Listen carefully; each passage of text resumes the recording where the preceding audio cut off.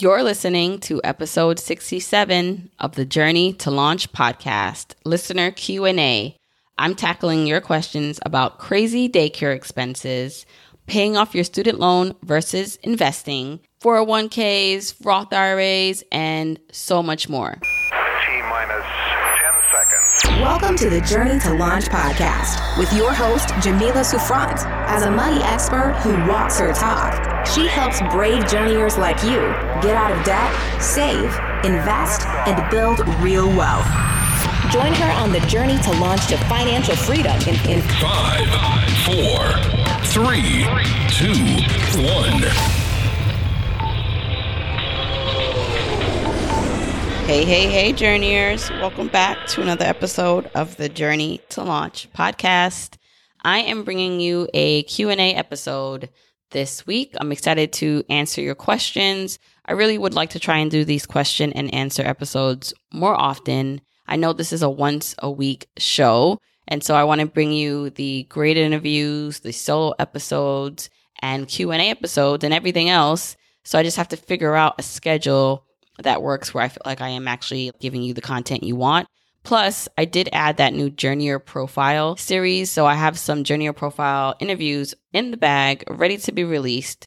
And so we'll see. I'm just trying to figure out a good schedule. But today, we are going to be answering some questions from you. You've either emailed me, DM'd me, or left voice messages. And I'm going to select 4 or 5 questions to go through, answer them. And then I actually want to talk to you about something that actually just came up recently for me. And maybe it's an issue or something you've been thinking about yourself. And so I want to kind of go through that, how we compare ourselves or think we should be further ahead than where we currently are with our life, our finances, our accomplishments, and why we need to stop that and not do that. And I want to share with you personally how that actually came up for me really recently.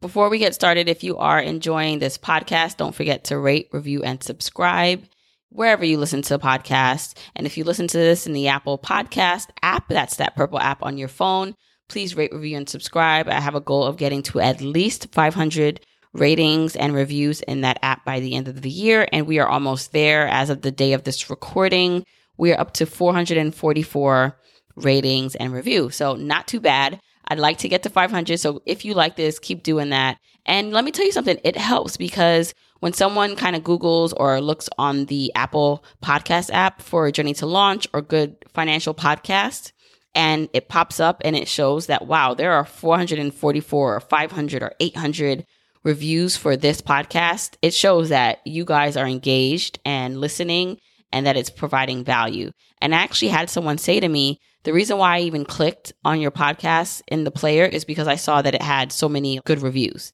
I know sometimes people say, oh, what's the point? Who cares or what does it matter? But it matters to me. So if you're enjoying the content, just continue to share it with your friends. You know, I always say, tell a friend to tell a friend, but also rate, review, and subscribe wherever you're listening, especially if you're listening to this in Apple Podcast. You can find the episode show notes for what I'm going to talk about, any tips or maybe some articles that I mention on the episode show notes at journeytolaunch.com/episode 67. And also, don't forget you can hit me up on social media, Instagram, Twitter, and Facebook at Journey to Launch. So the questions I'm going to be answering are, 1, I got a question about childcare expenses, how crazy childcare expenses can be on this journey to financial independence.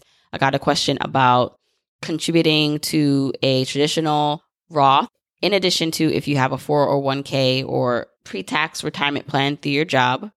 Got a question about student loans and if you should pay off your student loans or invest and do other things for yourself. Also got a question about how do you determine what you do next if you want to buy something, treat yourself. What's that payoff? What do you think? What are the things you should consider? And a couple more. So we'll see how much we can get into in this episode. And let's get started. Okay, the first question comes from someone who wants to be kept anonymous. So let's call her Rihanna because, I don't know, I like Rihanna. She says, I'm enjoying the podcast, learning so much. A friend turned me on to you and I was able to hear about money and personal finance because it always felt like a taboo topic, especially for those of us growing up struggling. I have about $100,000 in student loans because my family couldn't help in the way of finances. I really wanted to earn my PhD and I reached my goal, and I'm currently teaching at a university and love my job. I'm enrolled in the Public Service Loan Forgiveness Program, and it set me up to make payments for 10 years while working. And after those payments, 120 payments, I can get the remainder of the loan forgiven since I'm a public servant.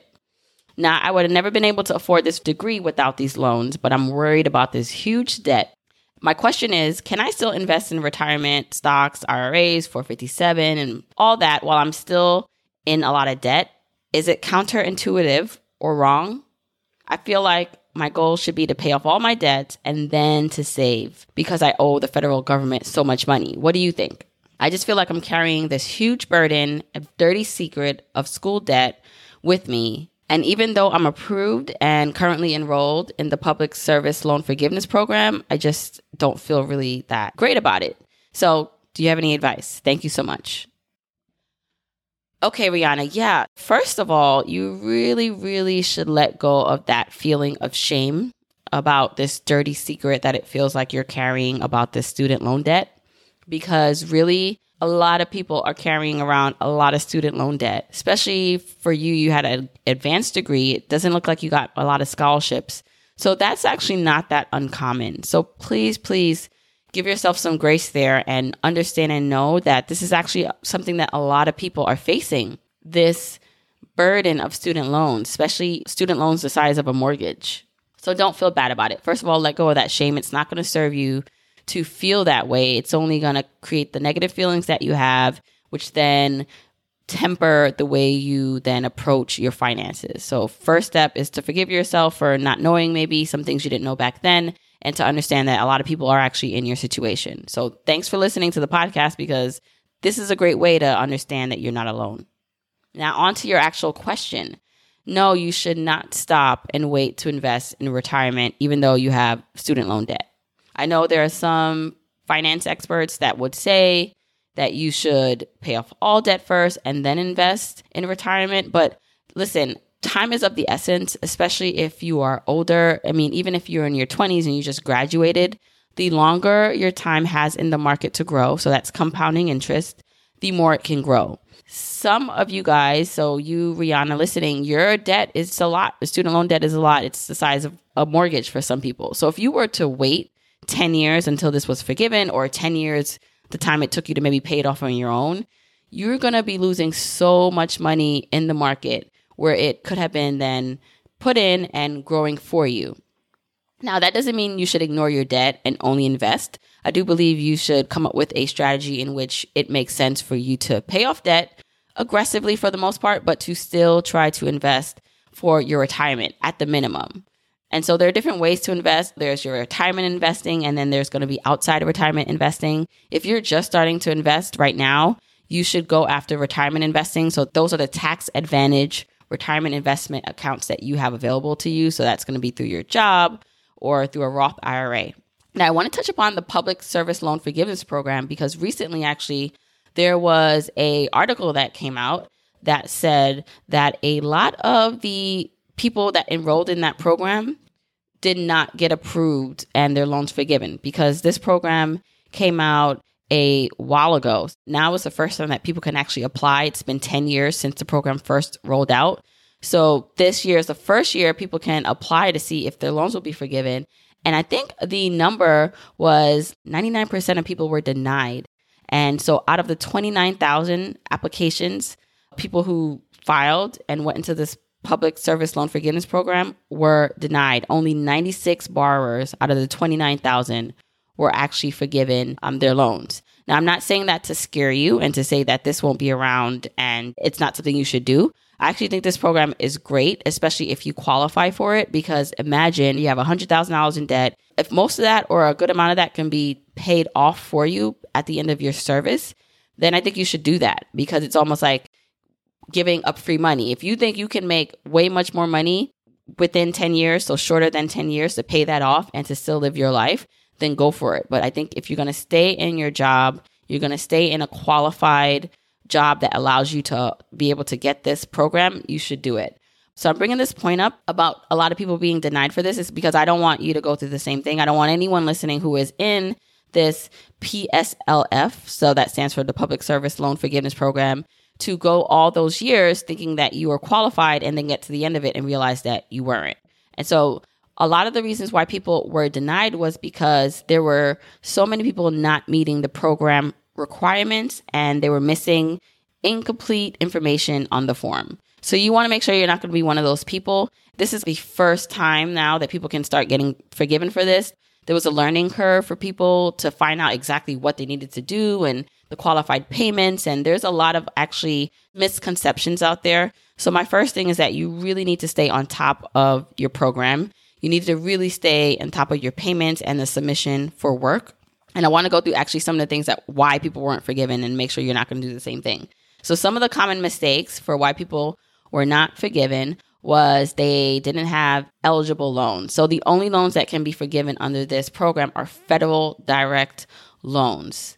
Loans such as federal Perkins loans are not eligible. Now, you can consolidate your loans. I don't want this to turn into a whole student loan topic, but I'm just giving you some high level things of why people were not qualified for it or for the program. So you need to make sure you have an eligible loan. You also need to make sure you have an eligible payment plan. So only people in an income-based repayment plan qualify for this. So just make sure that you are actually in an income-based repayment plan. Also, you want to make sure you're working for an employer that qualifies. So it seems like you are. So continue to do that for the next 10 years as one of your things to qualify. Another thing is making sure that you are paying on time and making the correct payments. So all of that to say is don't just be in the program and go on autopilot. You need to be checking every year to make sure you are on top of it and it will count because you don't want to get to the end of the 10 years and realize that it doesn't. Overall, yes, please continue or start to invest in your retirement accounts, whether that's your 403B plan or a Roth IRA. If you can do both, do that. Now, you don't have to necessarily go crazy and max everything out if you can't. If you can, amazing, try that. But if you're feeling shame, you need to own it. And if you're feeling bad, let's own it. And it's kind of saying, oh, no, I don't feel that way. I'm going to ignore those feelings. Helps to keep those feelings in cycle. Yes, you're acknowledging it. Great. But please, please, please understand that there are so many other people in your situation. Do not feel ashamed about it. And do not wait to invest for your future. Because if you do, you'll lose a lot of time and money by not starting sooner. Okay, next question is from Angie. She says, I just discovered your podcast a month ago. I'm loving it. I make decent money, but I live in an expensive city. So I know that even as an adult, I have no savings. Most of my money has gone to living expenses. And I've also spent on things like eating out, lifestyle, and hobbies. And I didn't really like to budget. I did have a pet care crisis this summer. And it took up all my extra money, and it was a wake-up call. So I've shifted my perspective to focus more on savings. So far, I have been spending on nothing that is not a necessity. Starting the new year, I'm going to set a more reasonable budget. And the question I have is that for someone who is better at this than me, how do you decide what you should buy, like what that one special item is that you want? For me, I want to buy a fancy set of knitting needles that will cost about $250 with international shipping. But it could be any item. Some girls may like handbags or shoes. So how would you help someone decide if they should purchase an item that they don't need if they're trying to reach their goals? Thanks, Jamila. Okay, Angie, this is a really, really good question because we all have financial goals or think we can be doing more with our budget and reaching our accomplishments, right? So whether that's saving your emergency fund, paying off debt, saving for that house, maxing out retirement accounts, there's always room to do more. And then there are things we just enjoy in life. So it really seems like you have this hobby or passion for knitting. And it seems like you've made some really great strides since getting your ish together. And you even said you were only spending on things you needed for, it looks like, almost most of this year. And for that reason, I want to say, great job. Let's acknowledge and give you a clap. Clap it up, right? But now you're feeling like, okay, I want to have a reasonable budget and spend on the things I enjoy. Now, I actually don't think that's a bad idea. I think that's a great idea. I think if we restrict ourselves too much, we tend to then bounce back and go the total opposite direction.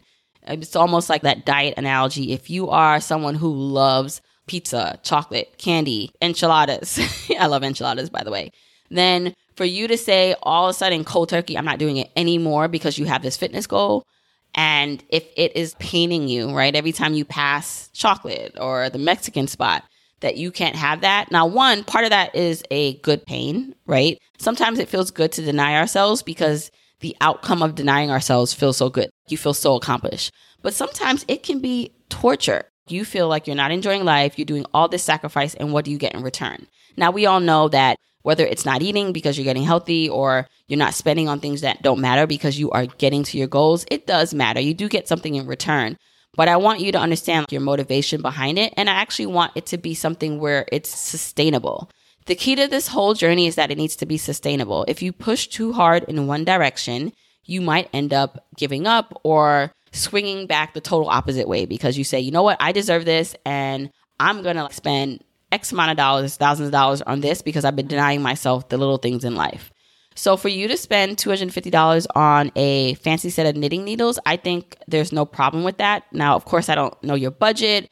I realize it seems like you still have some more savings and things you need to do first. But I think from all the work that you've done, this realization that you've switched and now you are really being smart, that is so wonderful. And I believe in actually rewarding yourself. Now, not rewarding yourself to the point where you're taking steps back, but just giving yourself positive reinforcement. Now, if you would have wrote in and said, I want knitting needles, I want to take a vacation, I want a car, like you had a long list of all the things you wanted, I'd say, okay, you should choose one and you should choose one that's not going to set you back. But this is something that it seems like you really, really would love. And so I think for anyone struggling with this kind of question, do you go after your goals hardcore or do you maybe spend money here and there? One is you should definitely go after your goals, but you should be reasonable because you want to create a habit of saving and investing that's sustainable. But also you want to make sure you're enjoying it. And it's not that you can't have it all, but you can't have it all at once. And one quote that I like, and I'm starting to say more and more to myself, is don't give up what you want right now for what you want the most.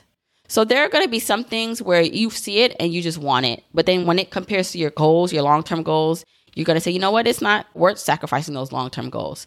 But then there'll be some things for you that will matter for your happiness, that will give you boundless return day to day, right? So whether that's a handbag, whether that's some shoes, whether that is a knitting needle, where you know you're going to value this item, when you see it, it's going to spark joy, then I do believe that you can then save up and get it. It doesn't have to be all or nothing. You can find a way to live a balanced life and still save and enjoy yourself. So I hope that helps. I think you should get your knitting needles. Again, I don't know your exact budget, but just don't lose sight of then your goals and just make sure you're prepared for that purchase and you're able to still then move forward and don't feel bad about it. Enjoy your knitting needles. Next question is from Veronica, and this is actually a voicemail question. Hi, Jamila. This is Veronica. I'm calling you from the state of Maryland today, and I was hoping to hear you or a speaker on your podcast talk about how to reach financial independence when you have daycare expenses. I'm paying about $1,200 a month, and I would really rather not pay $1,200 a month for daycare. It's a decent facility. It could be cheaper and it could be more expensive. However, it's still $1,200. It's close to my mortgage, so it's almost like my husband and I are paying a mortgage each. So if you could speak on that, we don't have but one child and that's costing us $1,200 a month for daycare. So if you have someone to speak on that subject, that would be great. Thanks. Okay, Veronica, this is actually a great question because I know a lot of us parents have this huge expense and unfortunately it is what it is. So this time in our lives when our kids are small, because I have kids, I have a 4-year-old, a 2-year-old, and a 5-month-old. This time in our lives when they're this little and you do need help to take care of them if you are a working parent outside of the home or even if you work at home. So just quit my job, I'm working from home, but I still have my aunt here who helps in the daytime with the kids, with the younger kids, because my oldest is in school. And there's no way for me, at least, that I'd be able to get any work done if I also had to watch my 2-year-old and 5-month-old full time. So whether you're a parent that works outside the home or inside the home, or even if, how about this, you're a stay-at-home mom or dad And that is your full-time job, which is a very hard job, by the way, but you do need still then someone to help watch your kids so you can get other things done. This is a problem for a lot of us. And when I say problem, I mean this is something that is factored into our budget and can be as high as a mortgage, like you said, or a rent. So even for me, I have help. So I have someone who helps me. My aunt stays here, and we pay about that amount too every month. Plus we subsidize housing and everything else that comes along with living here.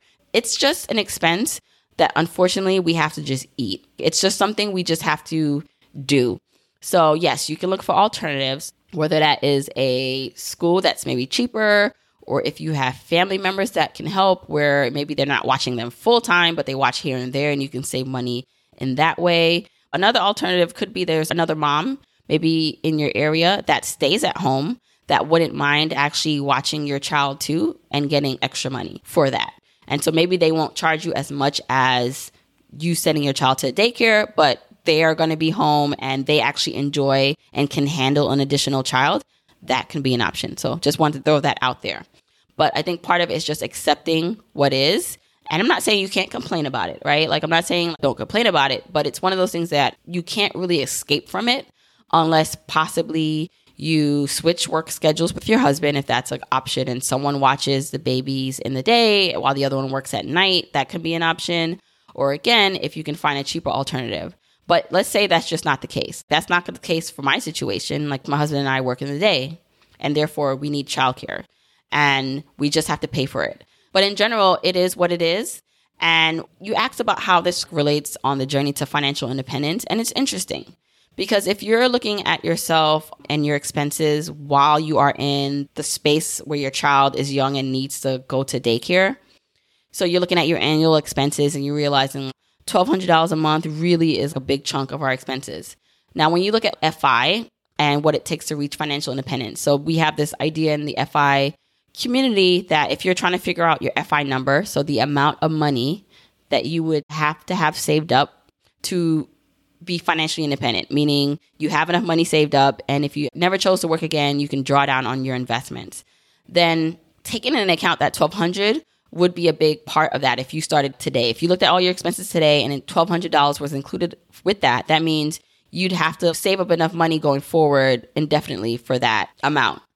But one thing that you can consider is that even though you're spending $1,200 a month now, and it may not be something that is in your budget forever. So if your kids are maybe a year or two from going to public school and you don't have to pay for that anymore, your budget will drastically decrease.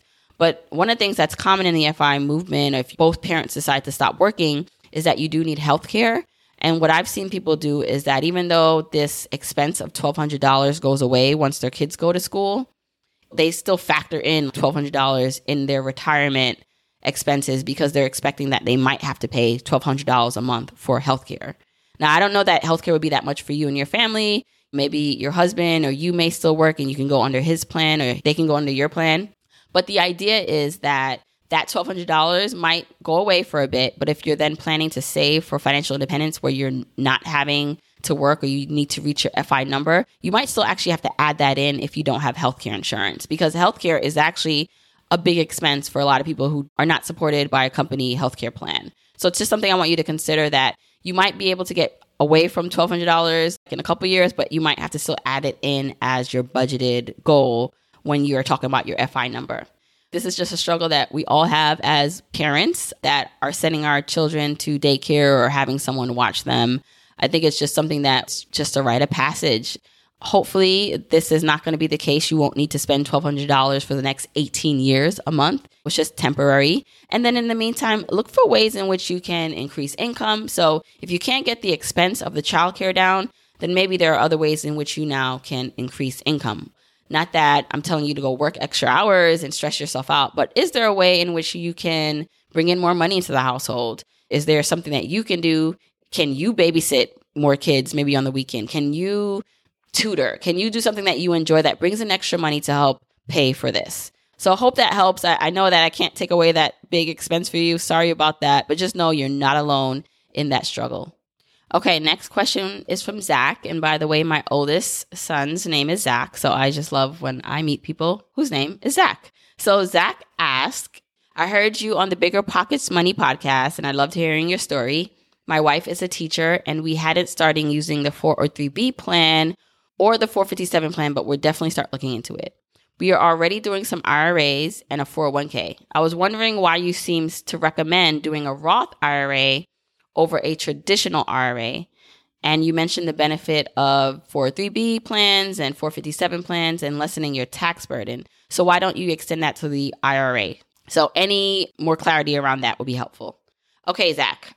First, for anyone who's just not aware, who wants more clarity on what these accounts are, the 403B plan, the 457 plan, and the 401k plan are usually offered through the city or your employer. It's offered through someone else that you're working for or working through. And that's pre-tax retirement accounts.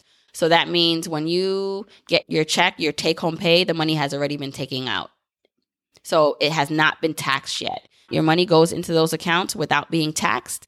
And when it's time to take the money out in retirement, it will be taxed, because just remember this one thing. If you remember nothing else, the government will always get its taxes for the most part. And so if you are able to take money out pre-tax with these accounts, the 401k, the 457 or 403B plan, and the IRA, so the traditional IRA is actually also a pre-tax account, then just know in retirement time, when it's time to withdraw that money, because you did not pay taxes on it when it went in, you will pay taxes on it coming out.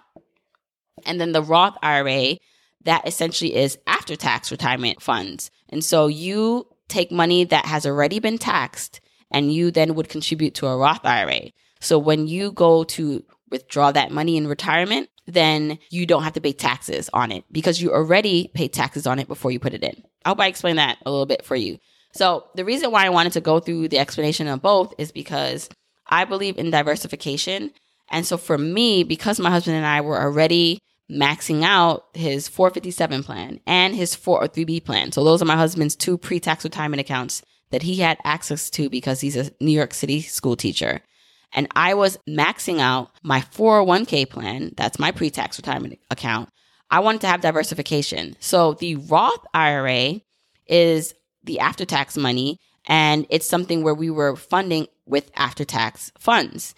Why it matters to me that we have a diversification is now when it's time for us to retire or withdraw on this money in early retirement, whatever we choose, I don't want all of my funds to have to be taxed by the government. I want ways in which some of it can be taxed, some of it won't be taxed, and diversification is key. You just want options.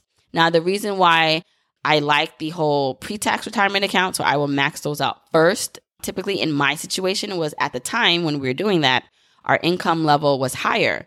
And so our goal at the moment was to limit and lessen our tax liability as much as possible. So typically, if you are in a current situation where you are making good money or a lot of money, you want to shield that from the government in a legal way. You're not doing anything illegal, but you want to lower your tax liability, and you do that by contributing more to your pre-tax retirement accounts. So for example, let's say you make $100,000. Just get throwing this out. You make $100,000. The government is going to tax you higher at $100,000 versus if you were to max out your 401k, you would then max out your 401k at $18,500, right? $100,000 is your gross income. You're maxing out your 401k at $18,500. So if you don't max out your 401k, the government is going to tax you on $100,000. If you max out your 401k, the government is going to tax you on $81,500. And that's because you shielded that money away in your maxed out 401k. So your government could not tax that. They're not taxing that. They're only taxing you on the lower amount of $81,000 or $81,500. So this is the reason why a lot of people who are in the more higher tax bracket will focus more on lowering their tax liability, because this is what the rich do, right? This is what the wealthy do. It's called being tax efficient. You're wanting to shield money away from taxes. And then when you expect that your income might be lower in retirement. So for example, we were in our high earning years in our late 20s and our 30s. So for us, we expect that we'll actually make less in retirement. And we don't know the tax rate 30 years from now, but we can assume if it's all things being equal, if you think you're going to make less money in the future, then it makes more sense to then take the risk of being taxed more in the future.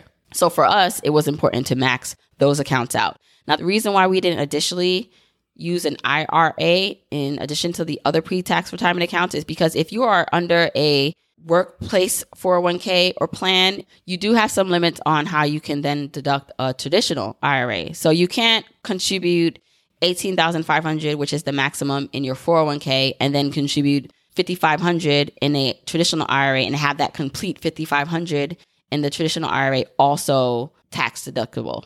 You can still contribute to your traditional IRA, but it won't all be tax deductible. Depending on your income limits, you cannot shield all that income from taxes. And so there's just some income limits there that you have to be aware of. If you do make under a certain amount, you can still max out a 401k and max out a traditional IRA and then claim all of that to then be now shielded from taxes. But again, it all depends on what your gross income is. It depends on your situation. So in our situation, it made sense to focus on Roth IRAs, which help diversify our portfolio. Okay, hope that wasn't too confusing for you guys. Thanks, Zach, for that question. Okay, this next question is one that I got actually on Instagram. So thanks for sending this question over Instagram DM. It's from Joe. Joe says, I heard you on Bigger Pockets and loved it. I was interested in your discussion on the 457 plan. I'm a high school teacher with 23 years in, but would love to make a career change in the next couple of years. My 403B is maxed out every year, but I've used my 457 plan only intermittently.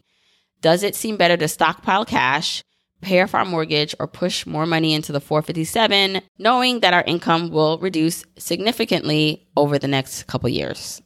All right, so another great question, and it depends on what you're trying to do. So it looks like you're going to make a career change. You're going to have a reduced income, which kind of seems similar to my situation where my husband and I together were making really good money living here in the city, but I just quit my nice job to pursue Journey to Launch full-time. So our income has drastically been decreased.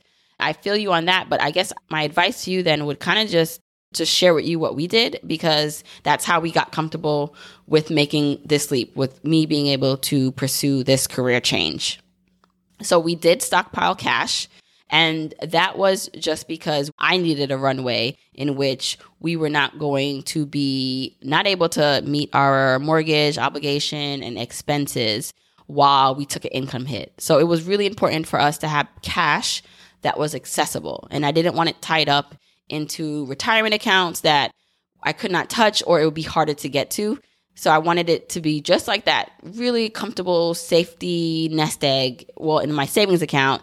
That way, if something did happen, we needed to pull money from that account, and we do. So right now, our expenses are not covered just by my husband's income, and Journey to Launch is not making nearly or close to what I made at my job. So we actually do have to pull out money from this savings account, which I call the FU fund, to help cover that. And so in your situation, I say that if you're trying to make a big career change and you know that you're going to need some money to cover maybe some expenses, then you should stockpile some cash. It doesn't mean that you shouldn't focus on some other goals. So I see that you said paying off your mortgage was a goal. Now for us, paying off our mortgage is still a major goal, but considering our money, right? So if we had all the money in the world, we'd do everything. We'll stockpile cash, we'll pay off our mortgage. We'd put more money in a 457 plan too, but money is limited right now. And so instead of paying off our mortgage aggressively, we did change from a 30-year to a 15-year. It forces us to pay that higher payment. And then now we can be guaranteed that at least by the time we're 50 years old, this mortgage will be paid off. But for you, if you are changing careers and things might be a little bit more shaky, tying or putting all your money into your home can be just a little risky, just because if something big comes up, it's going to be harder to get that money out of your home, right? You either have to do a home equity line or you have to sell it. So the money or the equity in your home is not as easy to get to. And so when it comes to possibly making big career changes and needing cash on hand, it might make more sense to invest that money instead into accounts that you can actually access. The other thing you mentioned was putting more money into a 457 plan. So the thing about the 457 plan is that if you terminate employment with your 457 plan provider, or so for example, my husband has a 457 plan. If he were to leave his job as a city worker, he could actually access that money in a 457 plan without paying the 10% penalty. Now, he'll still have to pay the taxes on it because it's a pre-tax retirement account, but at least he could actually access it if he changed or removed himself from being a city worker.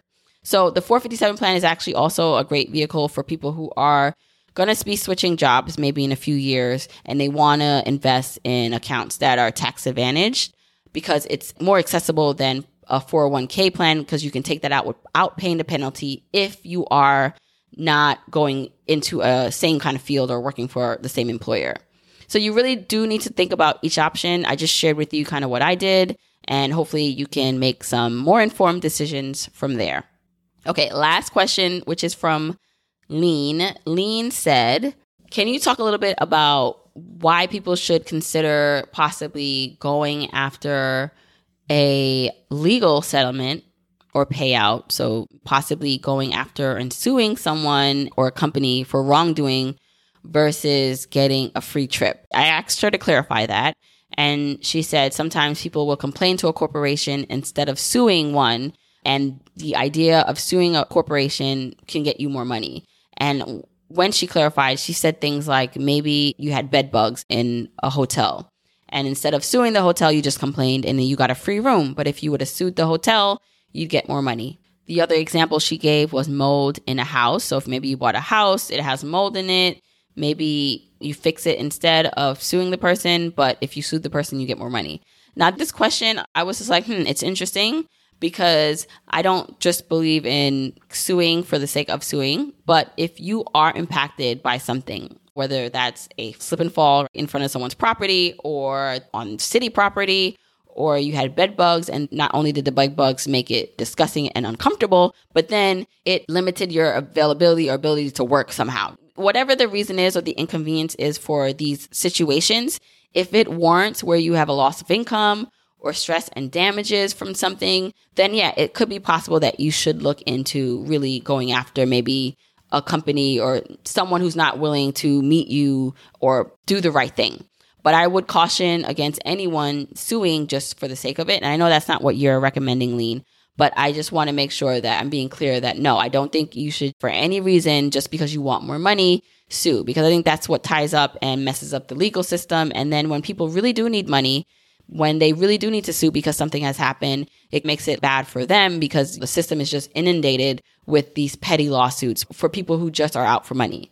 But if you do have a legitimate claim and it's something where, you know what, this has impacted your ability to work, or it has impacted something where you would need to claim for it, then yes, I think you should consider possibly suing. But also, I think one of the considerations is people look at the time and money it takes for them to go after someone. So when you weigh the cost that it might take to get a lawyer and to go to court and to file documents, it might also seem overwhelming and not worth it. And so it's really just an individual decision.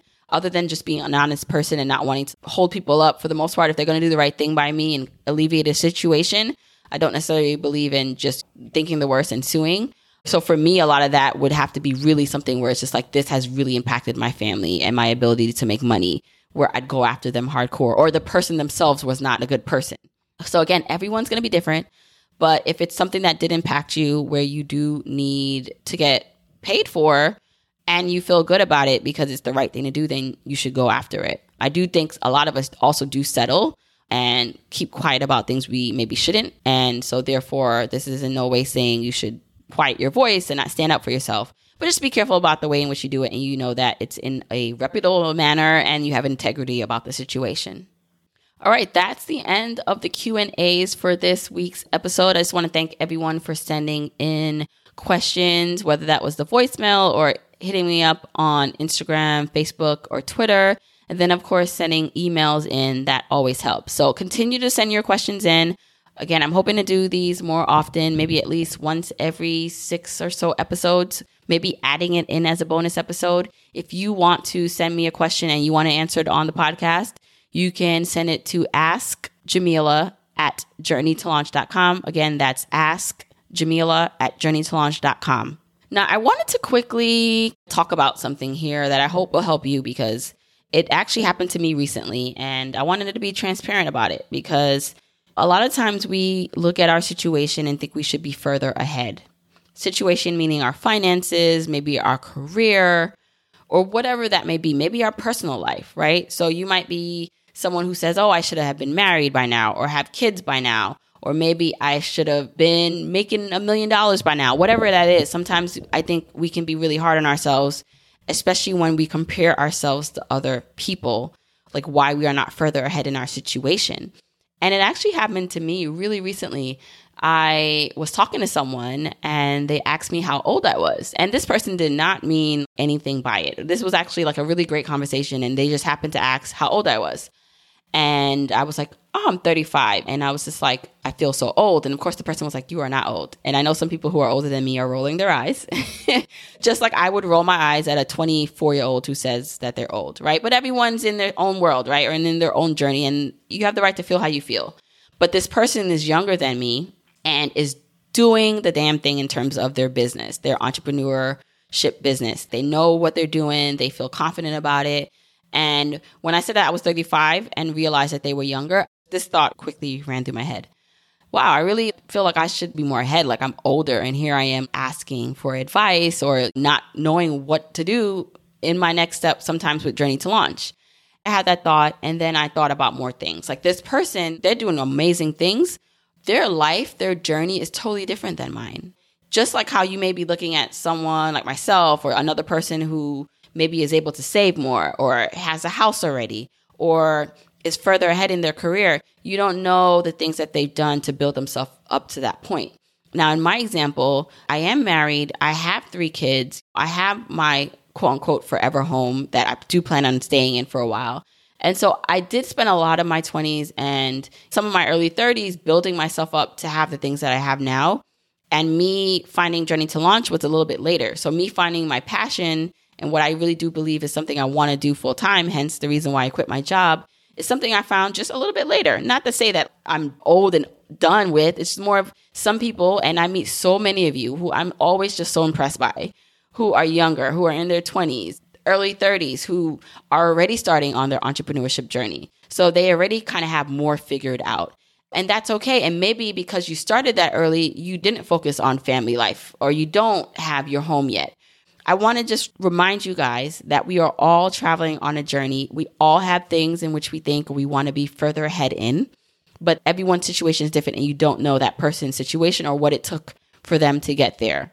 So you might look at me and say, wow, you were able to grow this great income in your corporate job, but I was in my corporate job for almost 13 years. I started at 22, left at 35 years old, or having kids. I have 3 kids already. And so a lot of my time was kind of in the routine of building myself up and becoming financially stable. And now I'm able to take this leap in entrepreneurship versus maybe if someone first takes the leap in entrepreneurship and doesn't have kids yet, that journey looks different. So all that to say is that embrace your journey. Even if you have some random thoughts, you feel bad about where you currently are, I want you to snap yourself out of it because it serves no one to compare and think about what could have been. And that's not going to do anything for you. All you can do is start from where you are today and move forward. And at the end of the day, everyone's journey is going to be uniquely different. So I hope that helps you if you are ever having some doubts or feeling bad about your starting point or starting too early or starting too late or not knowing what's going on. Listen, no one has it all figured out. We're all trying to figure it out. And so I'm just happy that I'm figuring out this with you. Again, if you want the episode show notes, go to journeytolaunch.com/episode 67. Don't forget, let me know what you thought of this episode on Instagram, Twitter, or Facebook. I'm Journey to Launch on all platforms. You can also join the private Facebook group at journeytolaunch.com/community, or just go to Facebook and type in Journey to Launch. You'll see my page, which you can like, and then you can join the group. Also, you can hashtag Journey to Launch on Instagram, Twitter, or Facebook. Tag me. Let me know you're listening to this. Until next time, keep on journeying, journeyers.